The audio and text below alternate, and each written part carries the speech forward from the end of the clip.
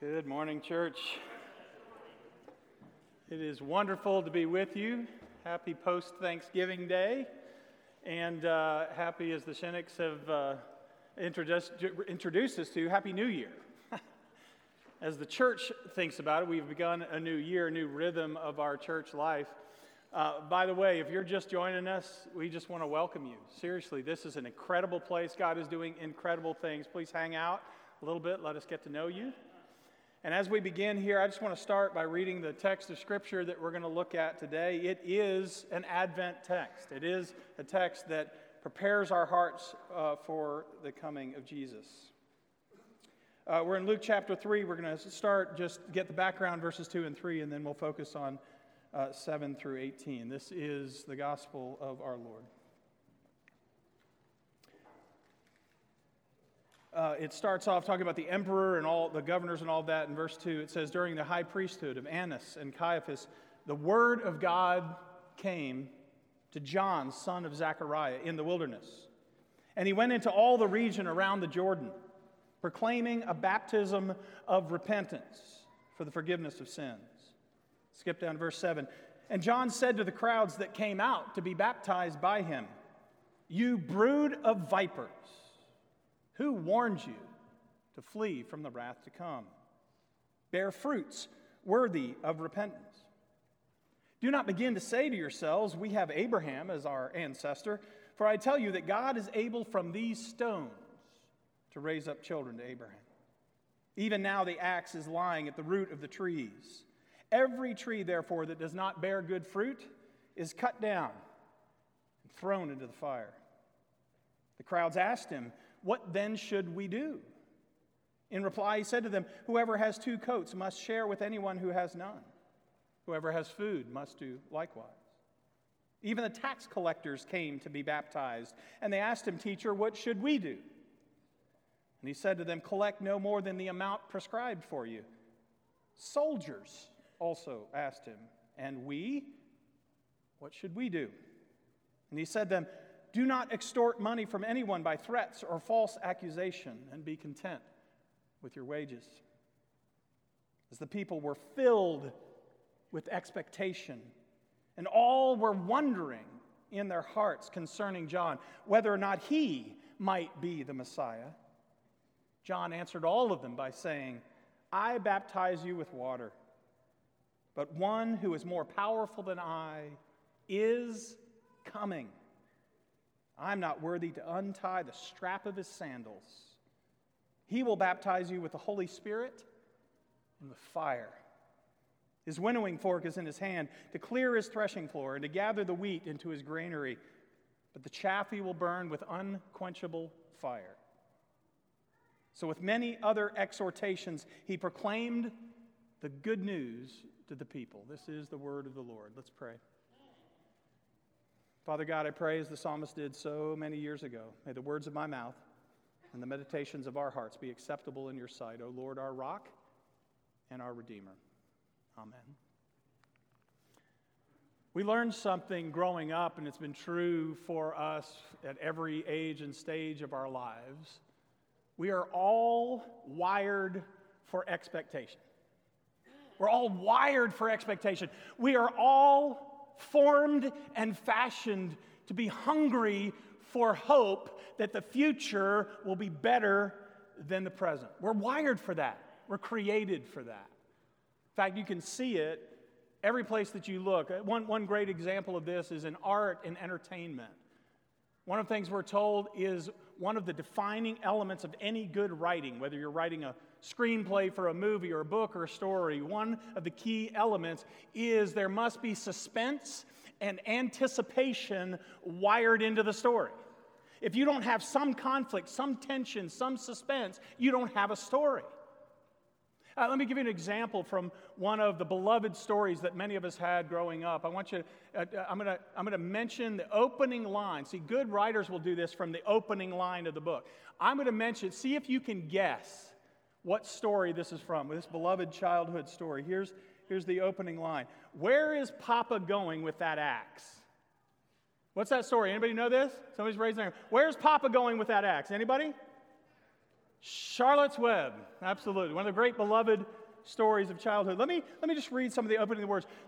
This is the beginning of the book, and you start with suspense. Here's how it starts. There's no way you can read that, so I'll read it to you. "Where's Papa going with that axe?" said Fern to her mother as they were setting the table for breakfast. "Out to the hog house," cried Mrs. Arable. "Some pigs were born last night." "I don't see why he needs an axe," continued Fern, who was only 8. "Well," said her mother, "one of the pigs is a runt. It's very small and weak, and it will never amount to anything. So your father's decided to do away with it." "Do away with it?" shrieked Fern. "You mean kill it, just because it's smaller than all the others?" Mrs. Arable put a pitcher of cream on the table. "Don't yell, Fern," she said. "Your father's right. The pig would probably die anyway." And Fern pushed a chair out of the way and ran outdoors. And that's the beginning of the book. From the earliest age of our lives, we are drawn into expectation and hope. By the way, that's not just good storytelling. It is the truth of God and the way God reveals himself throughout history. One of the things you'll notice throughout the Bible and throughout church history, like the tides going in and out, there are themes of expectation. There are entire times and seasons of expectation and hope in the Bible. Here's the way it comes out. Watch throughout the Bible, beginning to end, for this twin movement, like the tides, of promise and then fulfillment. Promise and then fulfillment. And as any human being has ever experienced, often with God, there is an extended period of time in between the two. Promise and fulfillment, promise and fulfillment. It's throughout the Bible. Greatest example in the Old Testament is the story of the Exodus. After 400 years of expectant, hopeful waiting, God splits the sea, takes them out, delivers them out of slavery, and all the while he's promised them. In fact, even centuries before, he had Abraham build up suspense in the story by walking the land of the promise. And he says, "I'm going to take you to the promised land." But in between the promise and the promised land fulfillment, what do you have? The wilderness of expectation. Throughout Scripture, you see this movement. And I think it's incredibly wise, as the Shinnocks have introduced it to, incredibly wise that followers of Jesus some centuries ago said, why don't we practice that? Why don't we take certain seasons in the rhythm of our church year and actually practice expectation, anticipation, and hope? And so there are major seasons of the church year. Some follow it, some don't. You don't have to. But we don't just go to Easter here anymore. We actually lead up to it with a season called Lent. It's a practice of expectation. And here for years here at 4th Avenue, we don't just rush to Christmas. We say we're going to do this thing called Advent first. We're just going to step into the rhythm of Jesus' life, and we're going to think about this. We're going to prepare for Christmas in this way. Here's the thing, by the way. If you think of the word Advent, you think, oh, this is weird. No, it's just a word that means coming or arrival. My phrase summary of what the Advent season is about, it's about practicing the truth that we worship a God who shows up. God shows up. That's what Advent is about. And so, yes, we're leading up to the time where we celebrate God's first Advent, his first showing up in the child, the baby, Jesus. But I love how you brought this out, Mike, especially leading to communion. Advent for all of Christian history has been more focused on the second Advent and not the first one. In other words, yes, we're getting ready for Christmas. We're going to celebrate the child coming into the world. But the reason we celebrate the one who came, listen to me, is because he is coming again. And so in this season, we're asking God to prepare our hearts, not just for the celebration of the fact he came in the past, but he will show up again in our lives. So hear me, please don't buy into Hallmark Channel's rush to Christmas. We're not there yet. That's my mom. She loves Hallmark. Amen. Look, don't tell anybody, Brad, but I do too. Don't tell anybody. Don't tell anybody, Brad. I'm a sap for good stories too. But listen, don't rush. Don't rush to Advent. To Christmas. Why? Because we prepare our hearts in this time for the God who is showing up. And that's exactly where the story starts, doesn't it? Like it's stoking the fires of hope. Right after years and years, if you know Jewish history, years and years of silence from heaven, it says the word of God came to this crazy guy out in the desert, and hope is building up. So we don't want to rush, because for anybody that's lived through the last 2 years, and I open the paper and there's another variant coming out, all that kind of stuff, listen, hope's building up in us too, isn't it? Don't rush. Don't rush. Because it's precisely at the peak of hope and expectation that the Bible tells us, you ready for it? Wait! You're not ready. Oh yeah, the hope is built up. It's bursting at the seams. But John says, hold on, wait. You're not ready yet. What? Oh, we've been practicing hope. They've said for hundreds and hundreds of years. We're on the next slide, by the way. We're hoping and we're waiting for years and years and years. For hundreds of years, they've been waiting.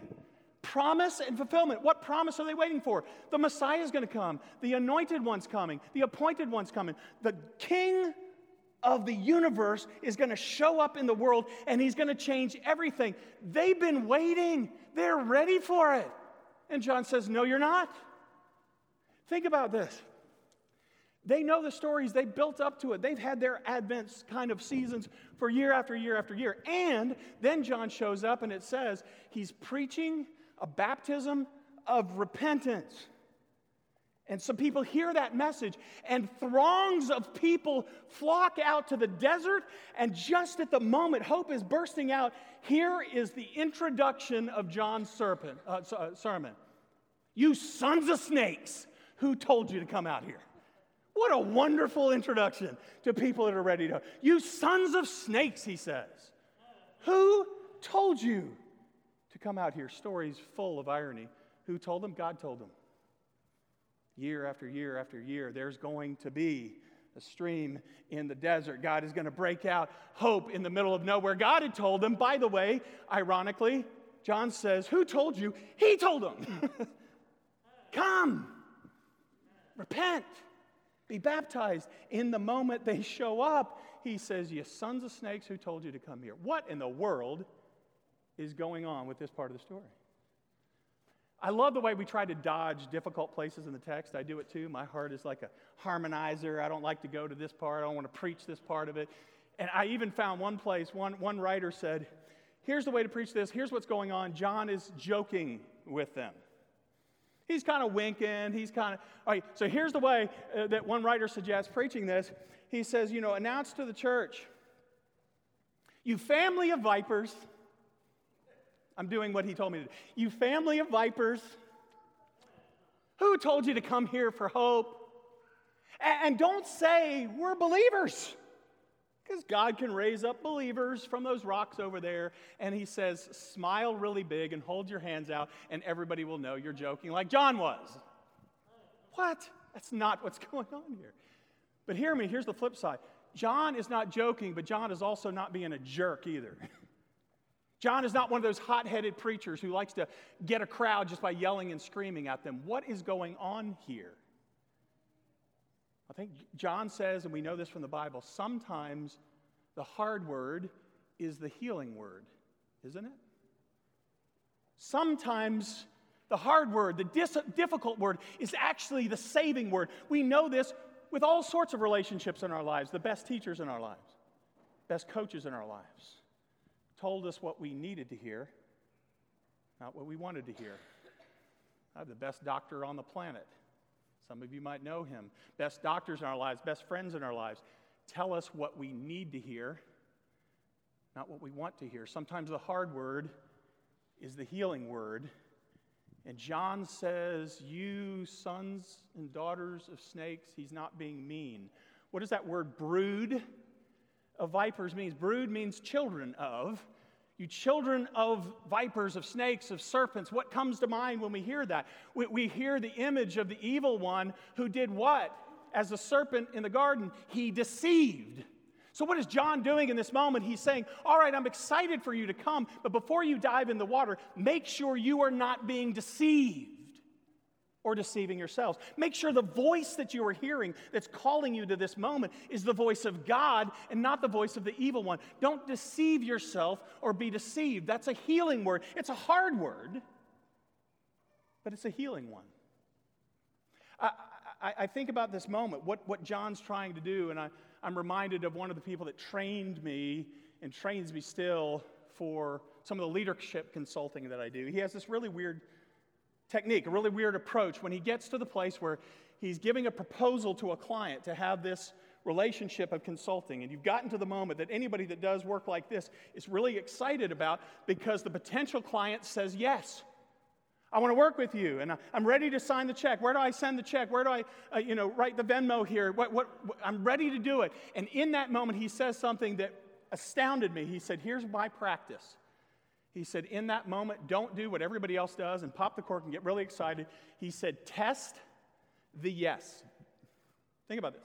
Test the yes. You can do this if you're in sales. You can do this in leadership. You can do this with your kid. Test the yes. What does that mean? He said, you have this moment, and a potential client says, yes, I'm all in. He says, now wait. Take 24 hours. Are you really ready for this? Take 24 hours. Go home and talk about it.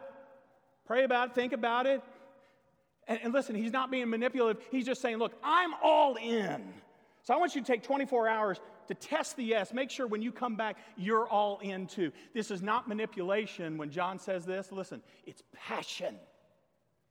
John believes so deeply in the one who is about to come, he's willing to test the yes, even when the throngs of people are coming out. Are you really ready for this? And God will do it too.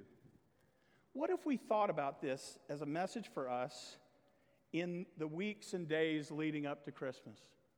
What if we let God's Spirit ask us this question? Are you really ready for the thing you most want? Are you really ready for it?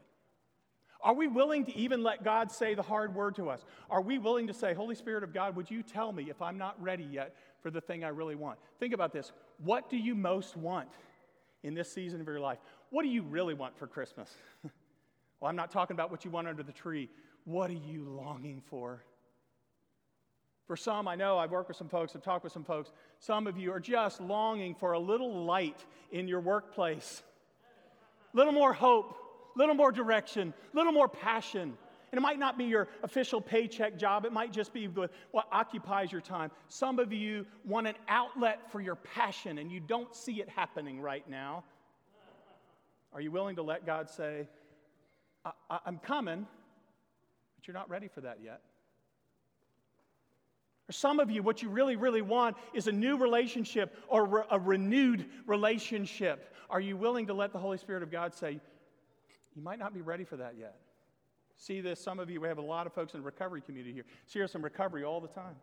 People pray for years and years and years, would you please let him get sober? And they go to the treatment center, they get sober, and they come back to a sick family system, which they helped create. But all of a sudden, people realize, hold on, I got to change too. Are we ready for God to answer the prayers we most deeply want to pray? Can I just say this? What do we want as a church? You know what I want? I want this. I want a preacher to stand here that loves God more than anything else and loves you more than anything else to help join this team and lead. Here's the question in the text I don't want to ask. Are you ready for it? God says you might not be ready for that yet. By the way, all the things I just mentioned and anything that's on your Christmas list, God will eventually bring, whether it's what you think it is or what you really most need. God's going to do this. Let's just use these examples, right? Your past, you might say, how do I know God's going to show up on my workplace? Here's the thing, we sung it. But Jesus says it this way, my Father is always working. Here's what I know, God's always doing something new in the world, and he will always invite you to join him. Here's the only question, are you ready yet? Hold on, God's going to restore and renew relationships. You better believe at the end of the Bible in Revelation says this about our God. He is making what? All things new. Here's the question, are you ready for it yet? And he also says, the gates of hell will not prevail against my church. I know that's talking about the global church. A local congregation may not be true, but here's what I'm convinced of. God has a man to come here and help lead. Here's the question, are you ready?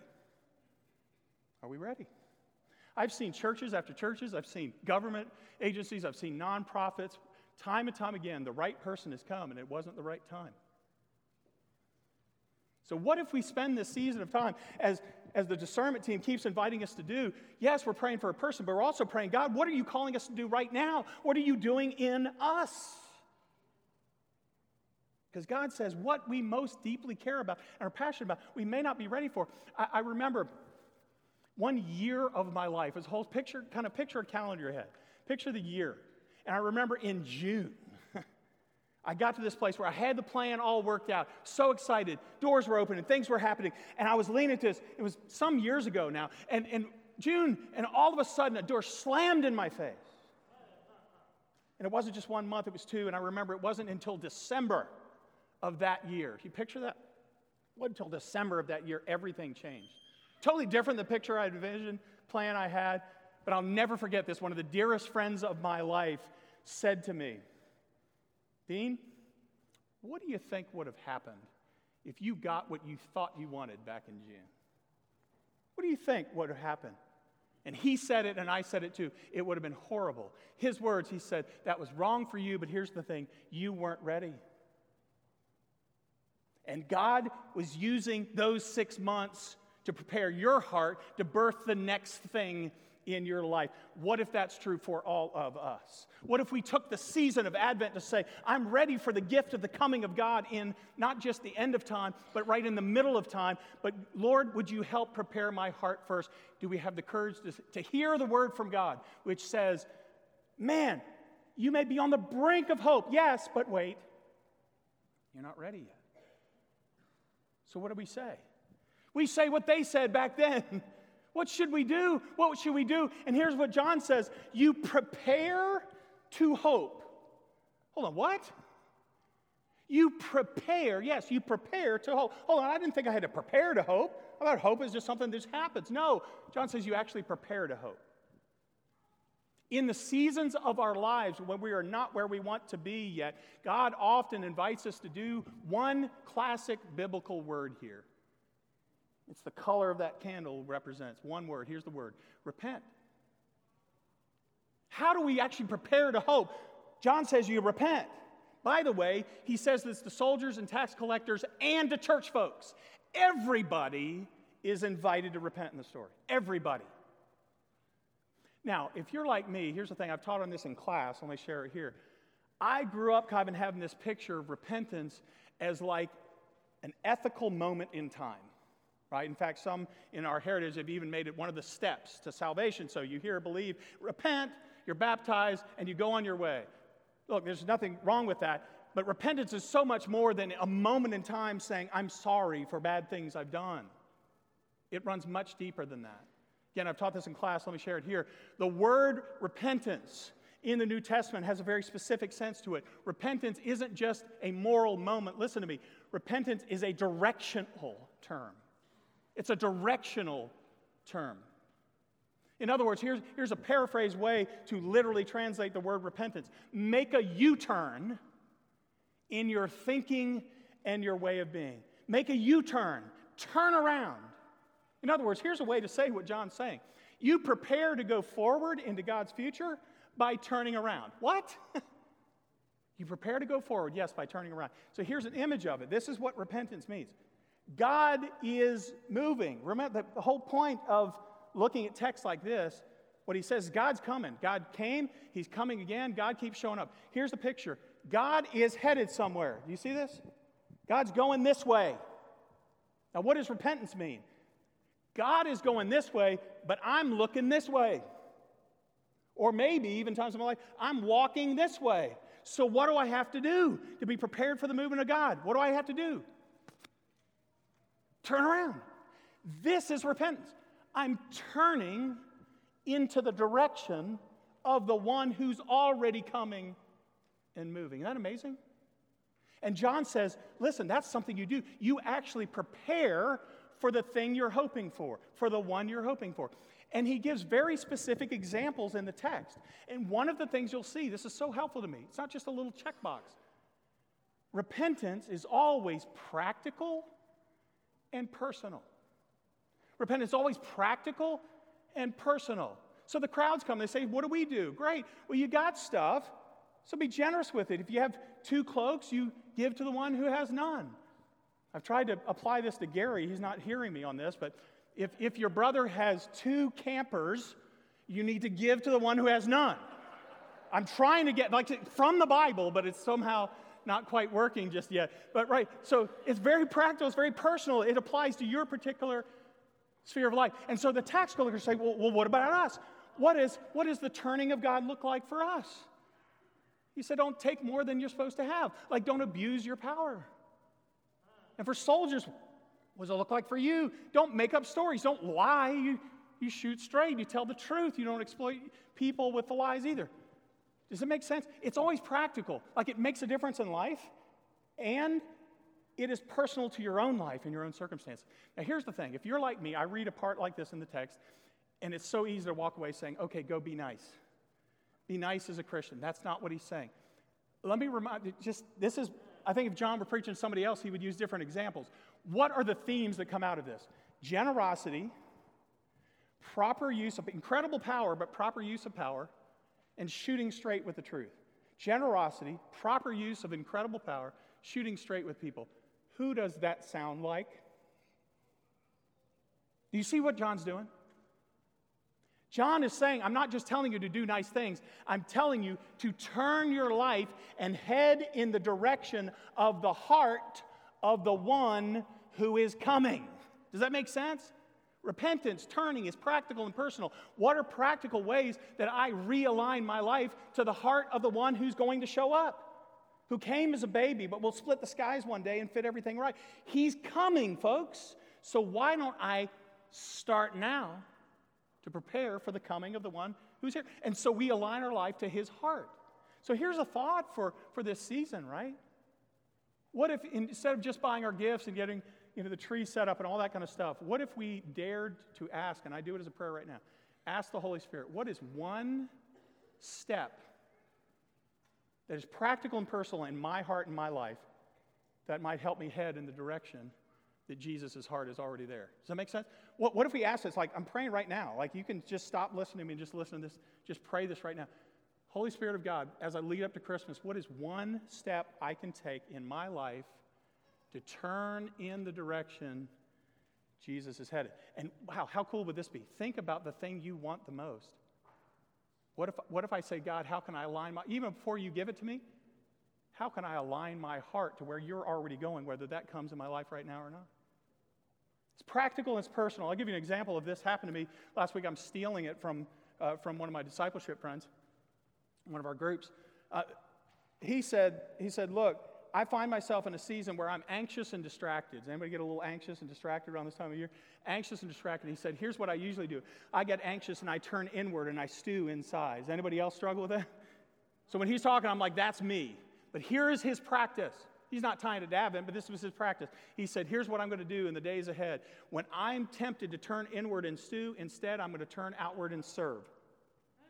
I'm going to pick one person, maybe make a phone call, maybe make a quick text, send a Bible verse and pray. In that moment, instead of turning inward, I'm going to turn outward. What a beautiful example of repentance, right? It's not just saying, I'm sorry or crying. No, he's going to turn his heart away from himself and turning inward to say, Jesus is a guy who directs his heart towards other people, so I'm going to go that way. Isn't that amazing? What a great example of how to live this passage out. What is it for you? What is it for you in this season? Do you take one step coming closer to the heart of Jesus? What is it for us as a church? In this time, before someone comes into this, long before that happens, can we say, God, what is one thing that you're going to lead us to do to get closer to the heart of Jesus? Why do we do that? Because it's important to prepare for the hope that God's going to bring. Now, here's the thing. God warns us here in this time. Be sure, don't aim your hope in the wrong direction. Right? Don't aim your hope in the wrong direction. Because there's always a tendency to do that. Look at this in verse 15. It says, the people were filled with expectation and wonder. They were filled with expectation and wonder. We're thinking, this is awesome. And then it says, thinking that John might be the one they're waiting for. What? They're filled with expectation and wonder, but hold on, is John the one? And so quickly, like a faithful servant of God, John says, no, absolutely not. I'm not worthy to tie his shoes. And then he gives the Advent promise. He says, there is one who's coming who is. Don't aim in the wrong direction with this. I've shared this with a lot of people in my discipleship group and in class even recently. I want to go back to something Pat Bill said a few weeks ago when he was here. The number one or number two, depending on the UK or here, podcast, Apple podcast in the world is the podcast The Rise and Fall of Mars Hill. If you haven't heard it, especially leaders, great thing to listen to. Because you get the story of a guy and a movement who started in a good way, but they ended up building a church, an entire church planting network on one man's ego and one man's personality. Again, I'm not picking on him. What's brilliant about the shows is it keeps asking the question, what's going on inside of us that we keep looking for spiritual celebrities? Is that a convicting word or not? My most convicting thing, the powerful thing that I wrote it down, so I share it with you. In one of the last episodes, it says, why is it that religious people keep looking for a mascot for their spiritual journeys? Keep attaching ourselves to some human being, and when they go up, we feel good about ourselves, and when they fall down, we go against, or whatever the case may be. Here's what John says: you don't need a spiritual mascot. He's already here, and he's coming back. Look to him.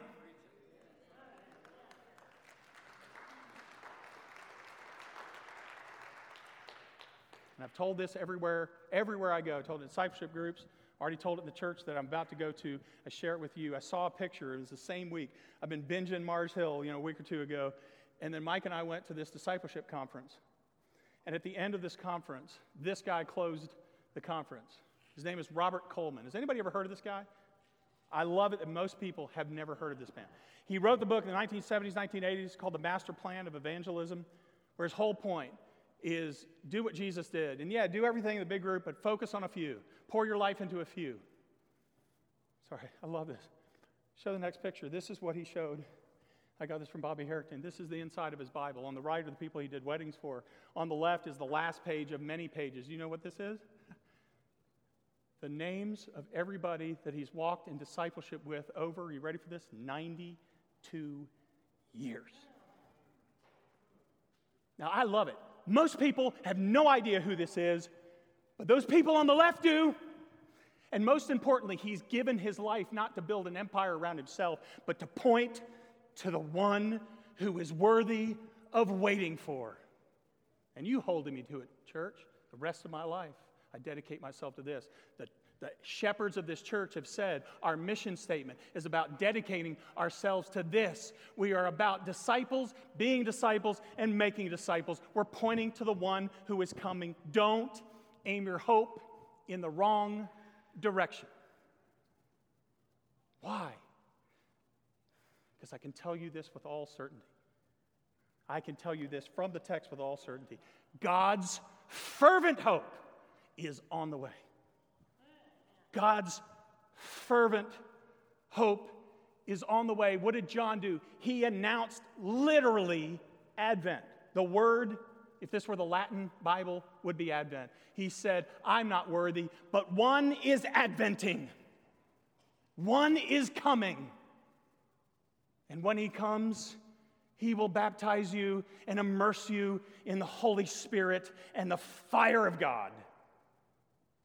And if this makes us just warm and cuddly, we're not hearing the message.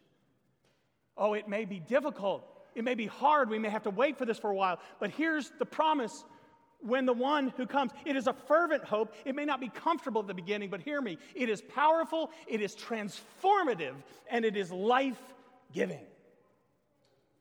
Say to people all the time when you get the image of fire in the Bible, is fire a good thing or a bad thing?